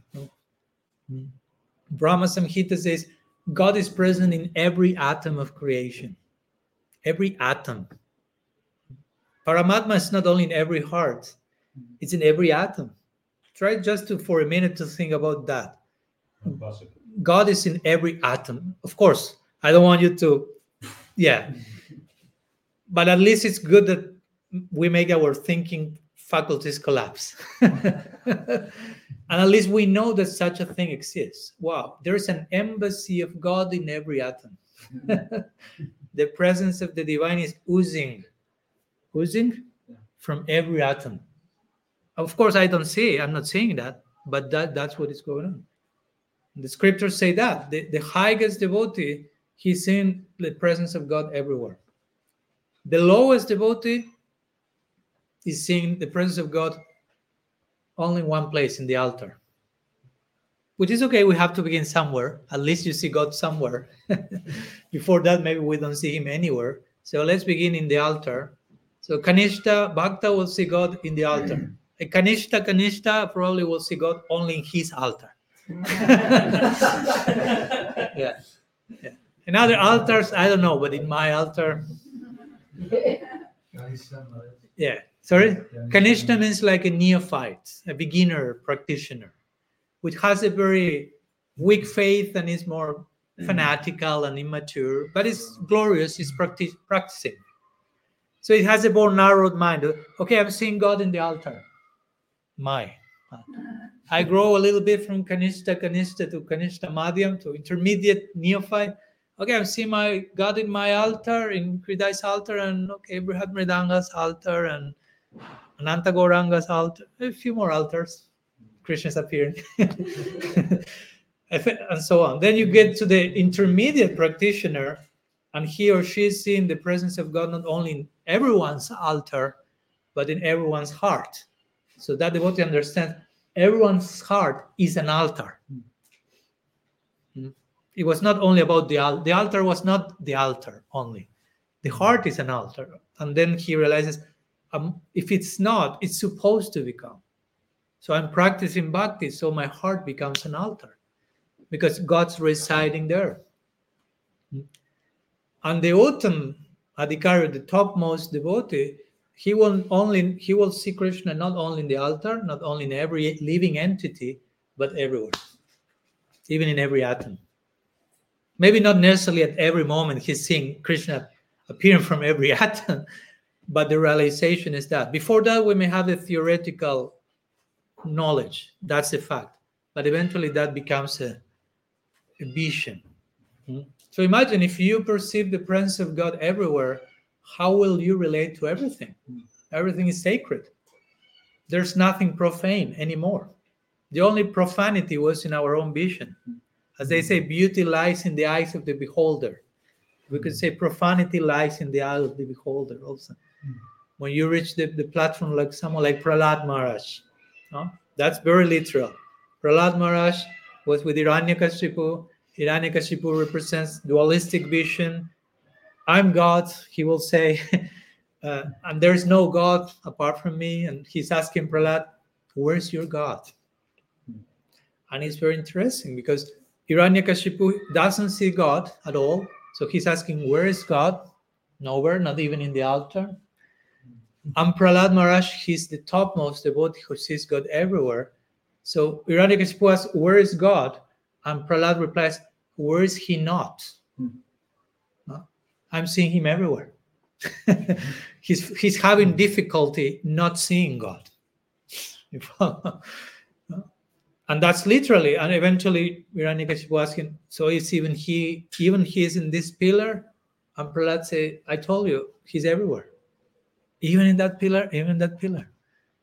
And the pillar was this size, and the Sringadev from this size came from that pillar, confirming the idea, potentially God is in every atom. Potentially the Sringadev is in every atom. If you have Prahlad's vision and you are in a situation of necessity like he was, be ready for the whole apartment to crack. Yeah, in principle, that's a fact. We may not have that vision, but we know that's how reality should be looked upon in an ideal way. And that's what we should do. We do not have the vision of the most realized people, but we are to conduct ourselves in practice, bearing in mind what's the vision of the most realized people. You follow my point? Someone who has full love for God sees reality in a certain way, then I know that's how reality should be ideally to be contemplated. So although I cannot imitate that, I will practice striving for that vision. So again, I was saying all that's in the context of how we can be impersonal with this world. Remember? And one last thing, if you give me 1 minute, is how we can be impersonal with God Himself, which may sound contradictory because we may say, "What are you talking, Maharaj? We are devotees. We are worshiping Krishna, the Supreme Personality of Godhead." Yeah. But but in practice, many times we may not relate to Krishna as a person. At many times we may behave in our daily life as if God does not exist.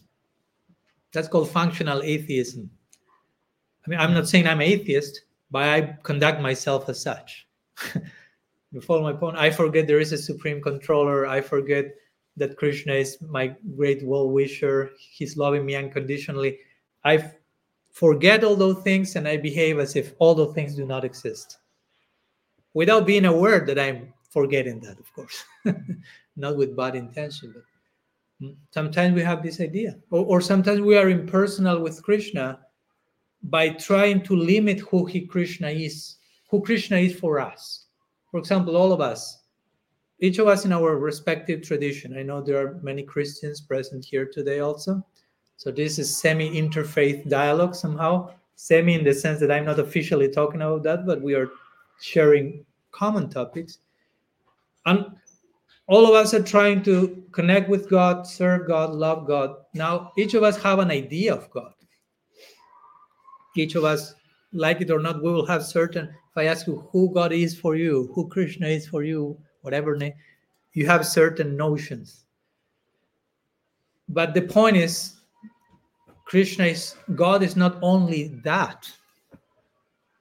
You follow? God is not only your idea about Him. So be careful not to limit God to your ideas about God. Your ideas may be correct. I'm not saying they're wrong. But he may be that plus so much more. And He's trying to reveal Himself more and more in your life. But if we are very attached to this is who Krishna is, you are not allowing Him to be all that He can be. And that's impersonalism. You are not allowing the Supreme Personality to be all the personality that He can be in your life. And you're just being reductionistic. Krishna, just be this. Krishna, just remain being my idea about you. And maybe even my idea is flawed. So I should be open to be corrected in that. That's also the spirit of the real seeker of God. I'm willing to be corrected if my ideas about you are wrong, please, or are partial, may be correct, but may not be the all, everything. So I'm willing so you can further introduce yourself to me. I'm open to develop my relationship with you. If we are not keeping that open door forever, that's a form of impersonalism. That's a form of limiting the unlimited. I mean, the limited remains unlimited. We are being limiting ourselves, actually. You follow my point? Or what about chanting? Sometimes we chant or we pray and we forget that Krishna is there. That's impersonalism. Teresa de Avila will say that. No, the main problem in prayer is that we pray as if God does not exist. We forget that He exists. And we pray. Teresa de Avila. We pray, but as if God does not exist. We are not including Him into the picture. So, of course, it will be such a torture, so hard to pray. It's like us alone against the world. Well, God is fully present there, but we are not allowing that presence to be. So again, a few examples for us just to be aware that there is the possibility. I'm not saying we are indulging in that, hopefully not, but there is the potential of being impersonal in so many ways while officially we are representing a radically personal tradition. So we can properly honor and represent all that radical personalism, Gaudiya Vaishnavism wants to offer to us, to the world. So anyhow, some thoughts. Sorry for the extension. It's a elaborate topic. You were raising your hand an hour ago. Sorry. What's your name? Murari Mohini Dennis. Murari Mohini. Yes, you have a question? Okay, we'll spend some minutes if there are questions, ideally maybe related to what we were sharing throughout the class. So, yeah. Can you please tell us more about achintya, this inconceivable characteristic of Krishna? Is that maybe like a fourth dimension? Like Guru Govinda Maharaj used to talk, there is a fourth dimension you cannot even imagine. Mm-hmm. When we see like him changing shapes and all these things, is that this achintya? Can you tell us more about it, please? Okay. And so we can, of course, we not have I go up this development to understand it, but I would like to get inspiration. Yeah. Yeah. Thank you for your question. So, so a few more words about achintya. Remember, achintya in Sanskrit means inconceivable. So, of course, that's in itself a challenge. Let's say more words about something that is inconceivable. We will try. So we were mentioning before, inconceivable doesn't mean something that cannot be understood in any way, but something that belongs to a separate department. In other words, there are certain things in life that can be understood in a standard way through rational processes and so on. But what we want to understand, love, God, these like big ideas, it's not enough to just use my rational faculties and I will figure out Krishna. You can never even come to the conclusion of Krishna just by thinking. You need someone else telling you about that. You need revelation. No? So achintya means, according to Jiva Goswami in his Sarva Sambhadini commentary in the Paramatma Sandarbha, achintya means those things that can only be understood by revelation, by Shastra. In other words, something remains achintya until and unless one resorts to Shastra. So when one resorts to revelation, you come to know about things that you couldn't know otherwise. So that's one thing to begin with. Because again, if we wouldn't have Shastra, again, nobody I think will come. Oh, I came with an idea called Krishna, Golok Vrindavan, and Bhakti Rasa. I figured that out today in the morning, just like squeezing my brain a while. No, it doesn't come like that. So revelation is required. The infinite plane, in the words of Srila Siddhar Maharaj, the infinite will make itself available to the finite, and we can understand. We are finite, and Krishna is infinite. So what's our hope being finite? To capture the infinite. It seems like hopeless. But the infinite, in his infinite capacity, can reveal himself to the finite. That's one of the attributes of being infinite. He can do whatever he likes. So that's our hope, to get a glimpse of what's happening on that plane. So you were talking about the fourth dimension. Sometimes the Sanskrit term for that is adokshaya. And also the Vedas and the Upanishad will use the expression turiya, turyatita. No? For example, Gopal Tapani Upanishad will say turyatita Gopal. Turyatita means the fourth, just referring to what you are talking about. Now you have the first three, the 3D, three dimension that we all know here, and then say, but there is a fourth. And sometimes some acharyas will speak about the fifth even. Now, like Adokshaya. Adokshaya is the name of God, which means he who is beyond mind and senses. He who cannot be captured by the usual methods through which we understand everything. So that's why we need to recalibrate our epistemology, the way we used to understand everything. So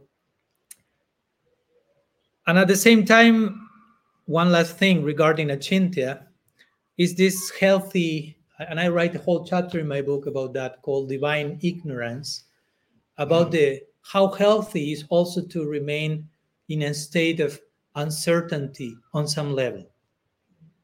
And by this, what I mean that sometimes we become certainty junkies in the spiritual pursuit.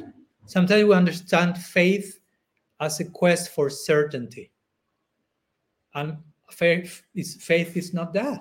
Faith means the trusting. How to say, different ways to describe faith. Of course, that's a whole different conversation, but faith has to do with dealing with the unknown, what's mysterious, what's secret, what's beyond us, and trusting that even when we don't fully understand it. I mean, we cannot fully understand Krishna, we cannot fully understand God, but we have to reach a place that we fully trust him. Even it's not that I need to understand everything about you before I can trust you. That's not how faith works. This definition: unflinching faith in something sublime, Mm-hmm. unflinching trust in something sublime. Yeah. So we will have this, this unflinching trust and confidence because we already had some experience. It's not all either blind faith. There is some experience that is validating my trust, but it's not that I need to corroborate every single detail always. So I trust you. No? So there's important to keep a healthy dose of uncertainty. I don't know. It's good to say I don't know. No, it's not that I need to know everything. We will never know everything. So it's healthy to say I don't know. No, like we were saying the other day, when Brahma thought he knew Krishna, he thought he knew Krishna, and then he tried to do some mischief by kidnapping his friends and the cops, and Krishna did his mischief in return. And Brahma's forehead were like, shoo, Bimohan, completely bewildered. And then at the end he said, there's people who say, I know Krishna. I say those things. I say I know Krishna a few minutes ago. I won't say that again, ever. No, I don't know who Krishna is. And what I know, in comparison to what I don't know, and he remains offering prayers. No? So it's important that we keep some healthy openness to mystery. Krishna is a mystery. Love is a mystery. In the Bhagavatam, Bhakti describes Rahasya, confidential. Krishna in the Gita describes Bhakti as Raja Guhyam, the king of secrets. So all this is spoken in terms of confidentiality, secrecy. So we should be careful not trying to plunder the mystery, no? Trying to understand all mystery. Mystery also has to be kept as mystery, preserved as such. Some words about that. I hope that helps regarding achintya. And again, if we cannot understand certain things that we may need to understand, we have to also have this implicit faith and trust. Krishna will reveal whatever I need to understand whenever he considers. No? I mean, I have to do my effort. I don't have to be lazy. But if beyond my personal capacity, something else lies beyond my reach, that's up to him. I cannot just force him to anything. That's not the mood. So I have to wait and trust. Be patient. Patient is not a cheap virtue. No, I'll be patient. Patient means wait while trusting. No, patient is not I'm waiting, but I'm getting neurotic. No? While I'm waiting, I'm deepening my trust, my confidence in whatever has to reveal itself. Patience. Yeah. Anyhow. Yeah. Maris, thank you for the wonderful lecture. I want to ask how, in general, like in Vaishnava communities, you see sometimes maybe the influence of this impersonal mentality each other, like how we treat each other, because we know Krishna is very personal with the trees, with the Jamuna River, or like that. And so how we can magnify this personalism instead to be impersonal in community, and living communities specifically. And how, second question, how we can be more personal? I mean, as you mentioned, we can be impersonal with Krishna. So how improve that? Mm-hmm. Thank you. Well, how to be more personal with each other? I would say, as I mentioned before, we have to take time to know each other. Take Again, that takes time. That's an investment of our life, time and energy. Like share with other person and get to know each other and get to know each other deeply. That's what Rupa Goswami says when he says, "Guhyama kyati prichati." Like reveal your mind. It's not only come to the other person with problems. It's not. It's whatever it has to be, but in confidence. Like learn to be vulnerable to each other, open, naked, transparent. Learn to gain. We have to create that space to begin with, because if we if we are not able to create a space, safe space, people won't feel safe to be vulnerable. No? First, you need to create a safe space of trust and confidence with each other, of care, of concern.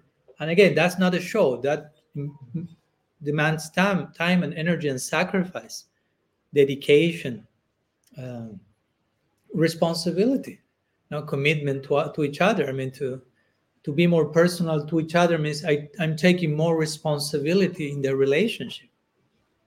It's not just a casual thing like, how are you doing? Fine, okay. I'm being personal. Thank you, goodbye. No?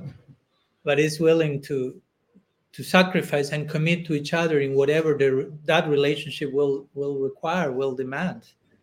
And generally, a relationship will demand that we change. And that's the last thing we want, generally. No? Change. Spiritual life is all about change. But generally, the thing that we avoid the most is change, even when we are practicing spiritual. So when we relate to each other, we risk, quote unquote, risk being changed, because you start to open to each other, and one person starts to influence and affect the other, and you start to be transformed by the other person. When intimacy start to be there, you start to affect each other. You start to become something else, so to say. Not that something bad, but if you are too attached to not being transformed and changed, we may really get terrified, close, and so we have to work on that. We have to begin with, to talk about the things, to create awareness that we need to be more personal. Maybe that's the beginning of everything. Just get together and sit and say, hey guys, we need to be more personal. We are supposed to be personalists, but we are pretty impersonal in how we treat each other. How much do we know the struggles of each other? That's a very healthy exercise that I personally do with some close friends. Try to do it daily, although sometimes due to my travels it's difficult, but it's simple as it is, but as powerful as it is. Just getting together, even of course if you are in person, online, whatever the case. For me it's online sometimes, although in person is the idea. Just you sit in a circle and try to share how you're doing today, how you're feeling today, how was your day, how you are struggling today. But trying to be as honest as you can. And the other people, they have to hear, being present, hear attentively, not judge, and fully accept and receive whatever you have to offer. It sounds easy, but it's not in practice. When you have practice, it may be easier, but in the beginning, you realize, wow, it's so difficult for me to open, to be fully transparent. I'm so afraid of being judged. I'm so afraid of being rejected. I'm so afraid of not belonging, of whatever. So many things make. I'm generally speaking, of course. I'm not saying that all of you are in that situation. So we need training and practice in all the things, as simple as they may sound, and that helps us to be more personal, to be more caring, to be more concerned about not only how many rounds did you chant it today. Again, that's, in one sense, that's superficial, because that's a number. If I tell you 16 every day, what you will conclude? Oh no, he's doing perfectly, because he told me 16 every time I ask him for the last 10 years. But the number is there, but where is my mind? Where is my heart? What's going on inside of me? You have to ask about that, actually. Not how many rounds did you chant, but how are your rounds? How are you while chanting your round? How is your heart? How are you doing? That takes time, again, and that can be messy, entering into those places. No? We have to take off all these masks that sometimes we put for the Sunday feast, so to say. No? In Sunday feast, everything is nice. Hare Krishna, Kirtan, Prasad, Haribo. Each one goes, and everything sounds like, wow, this is perfect idea. And then at home, each one is taking pills, suicide, beating their wife, having porn, watching porn clandestinely, or who knows what. No, I'm not going here to ask for a public confession, so relax, no problem. But the point is, we need to be honest. I'm not saying like reveal your mind in Instagram so 5,000 people know about that, but we have to be in contact with people, at least one person that we can feel he or she knows everything about me. Of course, that person is Krishna to begin with, but hopefully there is someone else. No? So we can really be ourselves as we are, and also feel that, oh, I'm being accepted as I am. I'm being loved as I am. I can belong as I am. That's very necessary. So we don't develop this idea that I need to, we will talk about that in another lecture, belonging versus fitting in. So we don't need to fit in. We need to belong. Fit in means I change who I am so I can fit in. Doesn't work. Belonging means I have to remain being who I am to belong. So I don't want to fit in Krishna consciousness. I want to belong.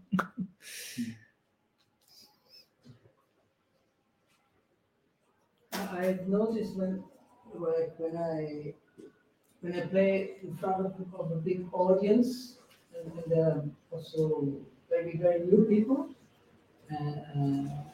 then it's a very different feeling than when I'm doing some bhajans with some friends in a small group. So my question is, we've seen with even with Lord Chaitanya for many years. They would not go out on Sankirtan, they would not go out in public, and they were very strict that there has to be some Sajati Sangha, and only them, and for years they would have this Sankirtan, this togetherness, and growing together, and then after that they would go out on the. Of course, Lord Chaitanya doesn't need this. He doesn't have this development to do. But I think this is a very strong statement because he practically did this for years. So isn't it that we should also try to have these small groups and also like sharing confidentially and doing bhajans confidentially and for some time, new people will enter because I have to, like you speaking now, different to us than when I speak with you personally, just too. So similarly, the bhajans are different. So what do you think about this? Yeah, thank you for the point. Yeah, I basically agree. The importance of, as you mentioned, to clarify the term Swajatiya Sangha, that's a term that Rupa Goswami uses, which means like-minded association. When he describes Sadhu Sangha, he qualifies that with three words, Swajatiya, Snigdha, and Swatavar. No? He says Sadhu Sangha has to be with like-minded people, same species, tribe, people who is affectionate and who is more advanced. Some of them may not be more advanced, maybe equals, but also the importance of having also a contact with more advanced people. So you mentioned this point of like-minded, and yeah, that's so important when it gets too massive, too general. it gets abstract.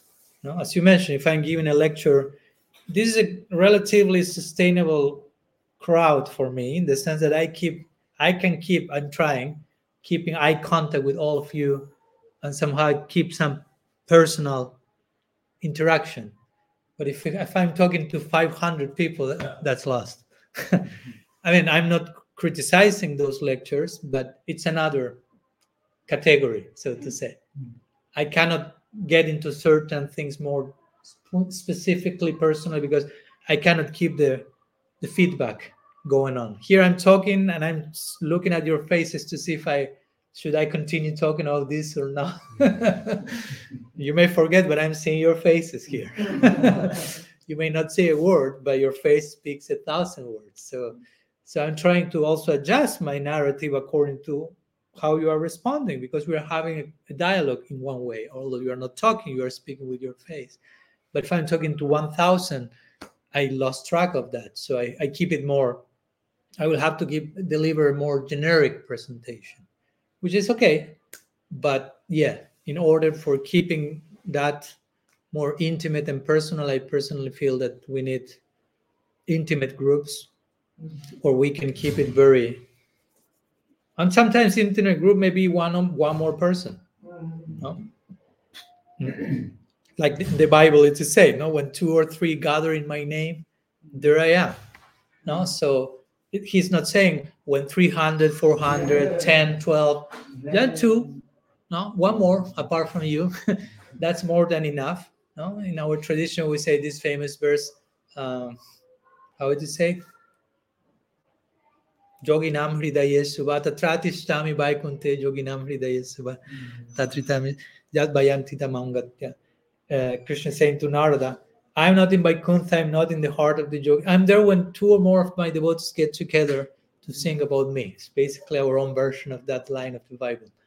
So it's very important to keep it in, and in that intimacy, of course, certain things will be disclosed that won't be disclosed publicly.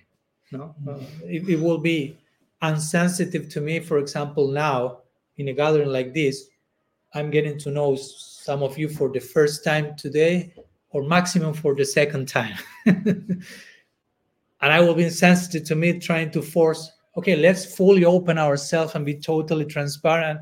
It may be too soon because we don't know each other. We need to, again, create some safe space, confidentiality, so vulnerability can come, intimacy, more confidential sharing. So I agree that it's important to keep those intimate circles, and from there naturally some power will come, some churning will come, some overflowing will come, and eventually that will overflow and may sprinkle and touch other people as well.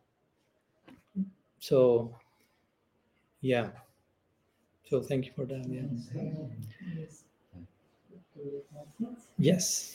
Yes, one is just one idea was coming in my mind when you was speaking about faith, and you also mentioned later Teresa de Avila, and I like too much the definition what she do about faith. You know? He was saying faith is just try to do a relationship with the own one and sure he's love me. So I like too much was coming. But my question is not in the same way, but I think too much sometimes with the names of the Lord, you know. And all the name, what I understood is just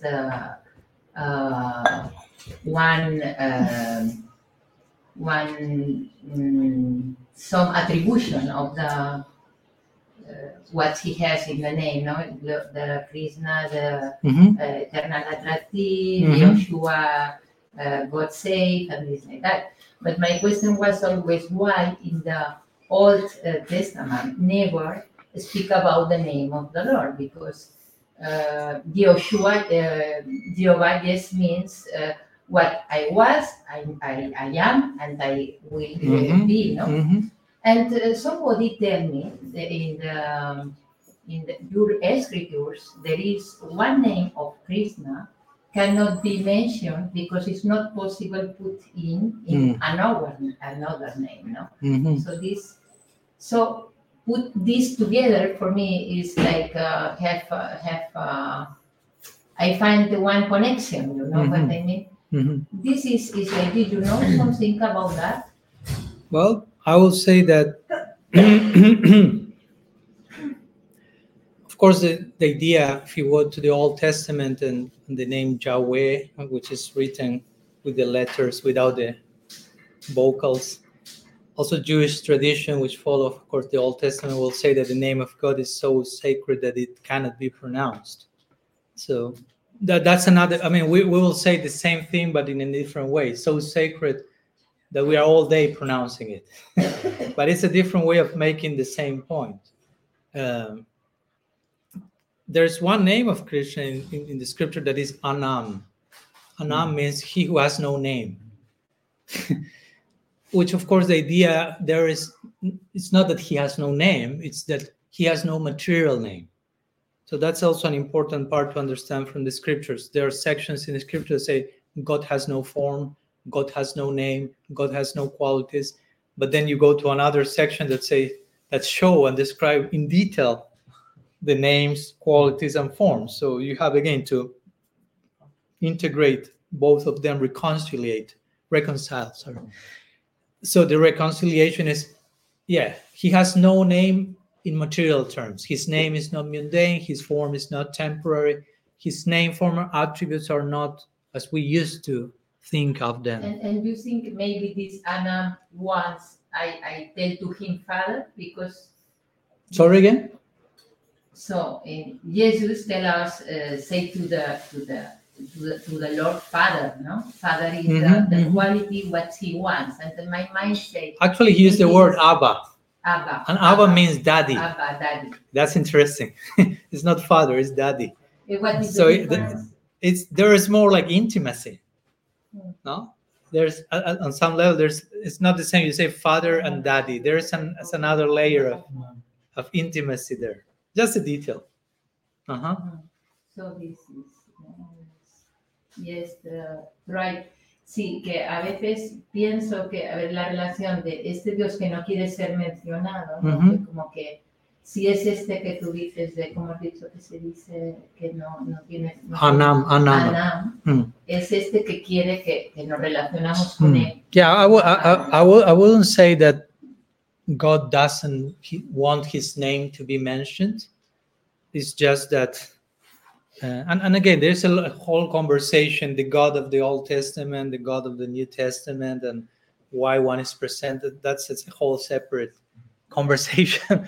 But I wouldn't say that God doesn't want his name to be mentioned or sung. It's just the point is being made how sacred that is and how it's still surrounded by mystery, as we were talking before. So we always keep that idea in mind, and we don't take that like cheaply, like, oh, I know God's name and I know which, and I sing it. It's still mystery in its own way, and it's super sacred. And that's for us also a big challenge, because in our tradition, we won't say don't chant his name because it's too sacred. We are chanting all day, but we have to keep in mind how sacred that is, because we can also get accustomed to repeat it and chanting in an ordinary way, while the name remains being extraordinary. So that's a big challenge for us in our tradition. The name is the most sacred of the most sacred, but it's one of the things we do the most, and it's always the same, so to say, name. So it can become very easily mechanical repetition, and that's not the idea. So we have to be very careful how we approach, every time we approach the practice, the chanting the name of God, the most sacred, the most sacred. You had a question an hour ago, sorry. I'm thinking about the way that we can be personal. I think it's like with ourselves and the world, and it's something that I think is quite common, because we get taught that there's many statements in scriptures that discourage pursuing happiness in this world, and it's common to see that devotees misunderstand these statements, and then they are averse to sense enjoyment which comes as a natural consequence of executing your duties, which is actually incorrect. And I think that also disturbs the spiritual life quite a bit. So can you maybe say something about that? Yeah, that's totally accurate, no? So you heard his point, right? So I will repeat also for the ones we are doing live streaming here. So for the ones connected that didn't hear. So sometimes we may read some sections in the scripture which seem to discourage happiness in this world.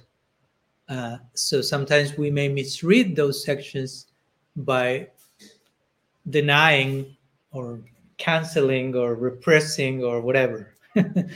Whatever happiness that may come to our lives as a byproduct of us performing our dharma or our duties properly. And that can be a way of being impersonal, basically, right? So he wanted me to share a few more words, although he made very clear exposition of that. Yeah, I will say again what the scriptures seem to, again, remember, scriptures say different things at different times to different people. It's not so easy to understand the scriptures, any scripture, not only our scripture, any scripture. It's not just, I remember talking with Richard Rohr. He's a friend of mine. He's a Franciscan monk, an author. And he will say, before you put the Bible in the hand of someone, first you have to train that person to think philosophically and to think theologically. Because if they don't have a training in that, you put in them a book full of the Word of God. And if you don't have the maturity to deal with that and to understand the statements and the context, you can become a public danger.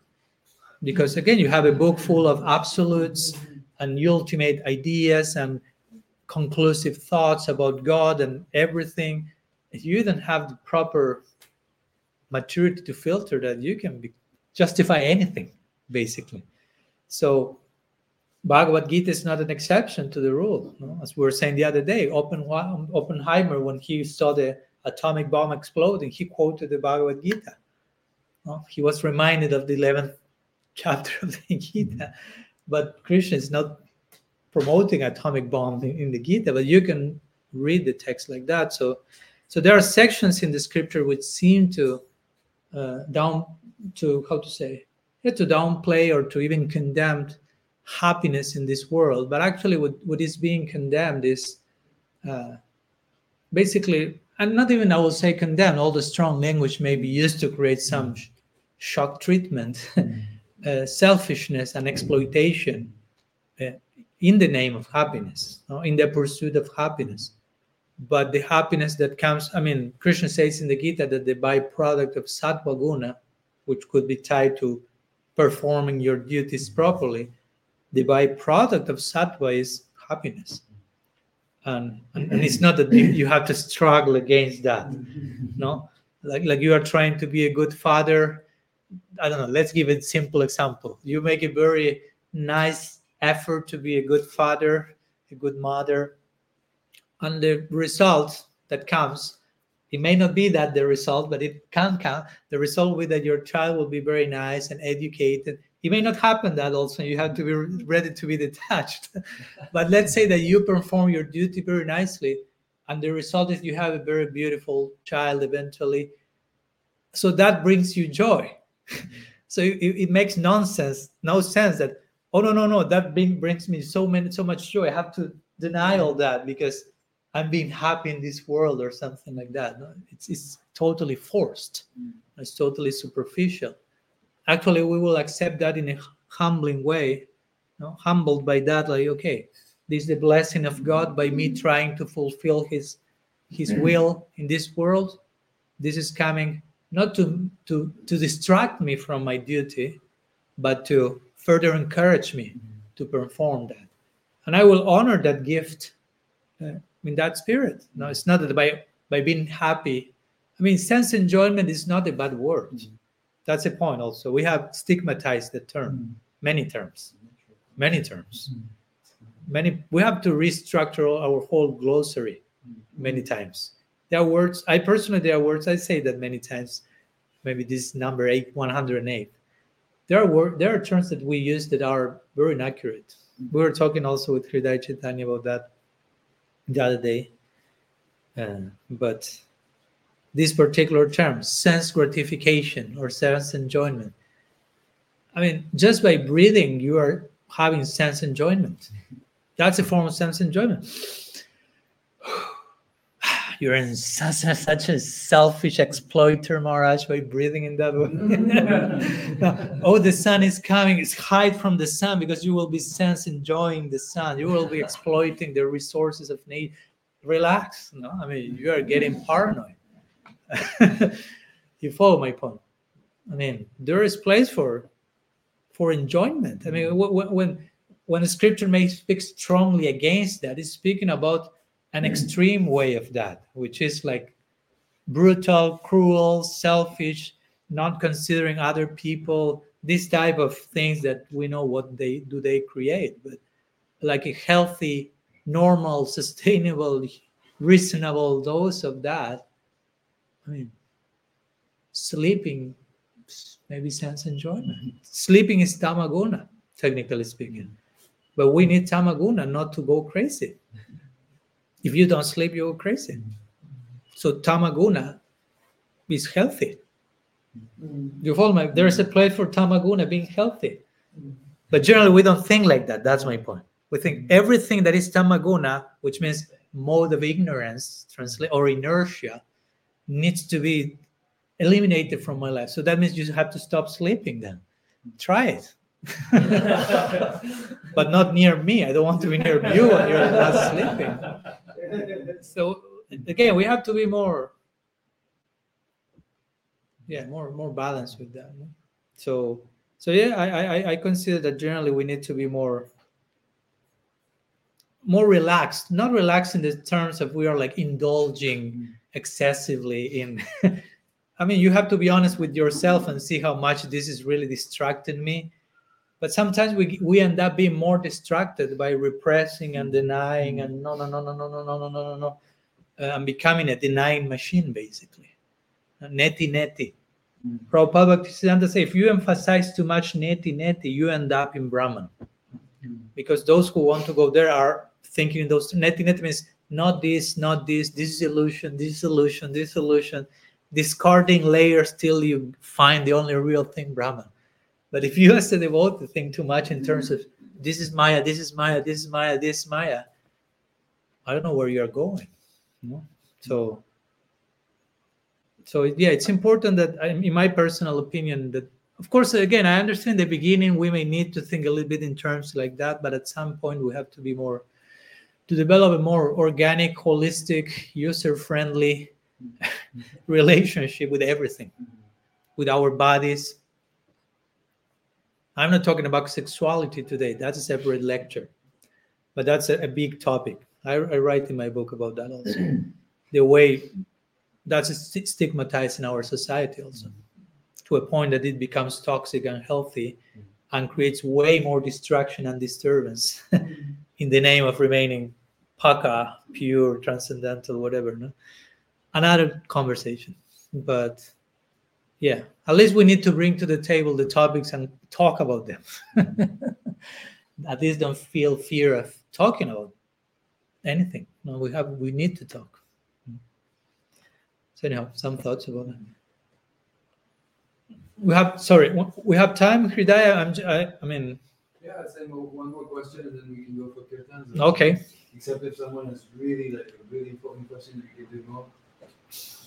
Who won't be able to sleep tonight if they don't present their question? You already presented one. Let's be fair with the audience. We'll be having other meetings. Okay. ¿Cómo se relaciona? Lo material con lo inmaterial. Con lo inmaterial. ¿Te puedo preguntar a qué te refieres más puntualmente con cómo se relaciona? Sí, o sea, cómo interactúa, cómo puede interactuar lo material con lo inmaterial. Ok. Básicamente porque tengo problema de entender lo inmaterial. Okay. En el momento que la energía es materia, transformada, ¿cómo es la energía no material? No alcanza. So he's asking, translation, we're talking in Spanish. What's the difference, or how is the interaction between matter and spirit, basically? Matter and antimatter, if we want to call it. Material and immaterial. What's the relationship between the two? So, ¿entiendes mi inglés? Okay. Very nice. Okay. I'll make it maybe brief because that requires a long conversation, and that's great. We may have that conversation another day, longer, but I'll say something. So, because this is the last question. This is your question and dinner. So that's a big pressure for me. Now to reply to the last question, I'm between. It's me, your question, and dinner. So I know that if I extend too much, that can end up in catastrophe. So, but a few words. So yeah, matter is energy, which is a very good point that you made, because in the past, even before things like quantum physics or something, matter will be seen only in terms of like an object, some inert thing. But now we are realizing it's not that inert. No, there's life there. There's an energy. We call it an energy. I mean, in our tradition, matter is technically Maya Shakti. Shakti means energy. But we will be talking about different energies also. No, we could say everything is energy, but there are different energies, and also there is the energetic source, which we'll say is God, Krishna. So matter is one energy. It's not exactly the same as spirits, as consciousness. We will say consciousness. In one sense, matter, it's a complex topic. So, of course, it's totally understandable that we cannot figure out here. Because as I said before, in every atom, there is God's presence. At the same time, we won't say that. So try to see the distinction here. Because we are saying, okay, we are souls, individual souls. Me, you, we are individual entities. In this body, it's my soul, your soul. So we will say in this glass, there's no soul. But at the same time, in every atom, there is God. So you follow? Because we may say, okay, in this glass, there is no soul, so this is inert matter. So if I say, yeah, but if you must say that in every atom there was God. I mean, I'm not saying that's in the scriptures. So it's like, okay, so then how inert that is. Maybe there is not a soul like us in a body, but at the same time, I cannot speak of this as totally inert. No?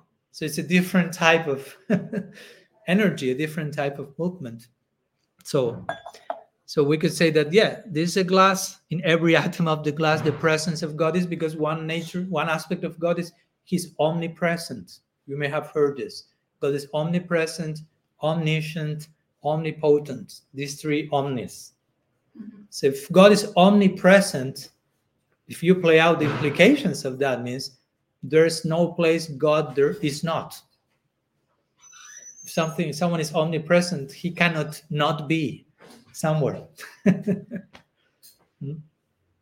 So his presence is in every atom, but it doesn't mean that there is an individual soul like us in matter. So in one sense, I could say that's one difference. And since, I mean, that's not a small difference, there is not an individual soul. So therefore, I cannot expect to reciprocate, to have, I don't know, I cannot develop a loving relationship with this glass. No? God is present even in the glass in certain way, but not in a way that I'm it's facilitating relationship. There are different levels of presence of God as well. There are different forms of God. Let's say like that. I have to become technical, sorry, with all this. For this omnipresent form of God, that's called Paramatma. We may have heard about that. Paramatma is an aspect of God present everywhere. But Bhagavan is the as form of God that you can relate to personally. So in this glass, there is Paramatma, so to say. There's not Bhagavan. So I cannot relate to I cannot establish a love relationship with the glass. I can establish a relationship with there is another entity. So yeah, the qualities of the Atma, of the soul, is Satchidananda. I make it brief. So we exist eternally. And again, we could say this does not exist eternally. But at the same time, you could say this does exist eternally, but change forms. This does not stop existing. So that's interesting also. But it does not exist in the same form, although we exist in the same form. Not in terms of body, because we are not the body, but the Atma is always the same. The Atma is not changing as the glass is changing. But the Atma exists eternally, and this glass changes forms, but the glass as energy, as material energies, does not stop existing either. Do you follow my point? Yeah. I can burn something, it becomes ashes, whatever it becomes. Krishna says in the Gita, whatever exists will never stop existing. Whatever does not exist will never exist. Whatever exists will never stop existing. In some cases, it will just change forms. So that's another difference, how matter and consciousness exist eternally. Both exist, both are real, and eternally exist, but one is constantly shifting forms, and the Atma is not. In constitution, we shift bodies, but that's not the Atma. So Sat Chit, Chit means consciousness. We are conscious by nature. The Atma, the soul, is conscious. And while the glass, again, is hosting the presence of God in certain form, the glass in itself is not conscious because it's not an individual separate entity. So that's another difference. And therefore, if the glass doesn't have an individual living entity conscious, there's not the possibility of ananda for the glass, of experiencing joy. We have potential to experience joy as consciousness, as being immaterial. In terms of what you were asking, immaterial, I'm referring to us as immaterial, as an example of immaterial, and as material, like using the glass in this case. So a glass is not experiencing ananda because there is nobody there to experience the ananda. I mean, there is God's presence everywhere, but the glass as a separate entity, person, no, it's not a person. It's just material energy taking different shapes. That's what I can say now, seeing that dinner is coming. So, Thank you. and Maivan had a question. Can we address it later? No rush. Yes. Yeah. Okay. So thank you so much to all of you for your patience. More than 2 hours. So sorry for torturing you for 2 hours here. And thank you for the invitation, Hridaya Chaitanya, here, and for everyone for being with me, sharing your friendship, your association, and look forward to meeting you very soon. Sri Sachinandan Gaur Hari Ki Jai, Sri Sri Gaur Nityananda Ki Jai, Sri Harinam Prabhu Ki Jai, Gaur Bhakta Vrinda Ki Jai, Gaur Premananda Hari Gaur, Vancha Kalpataru Visha Kripa Sindhu Bheva Chapati Tanam Pavanebhyo Vaishnavebhyo Namo Ananta Koti Vaishnava Vrinda Ki Jai, Gaur Hari Hari Gaur.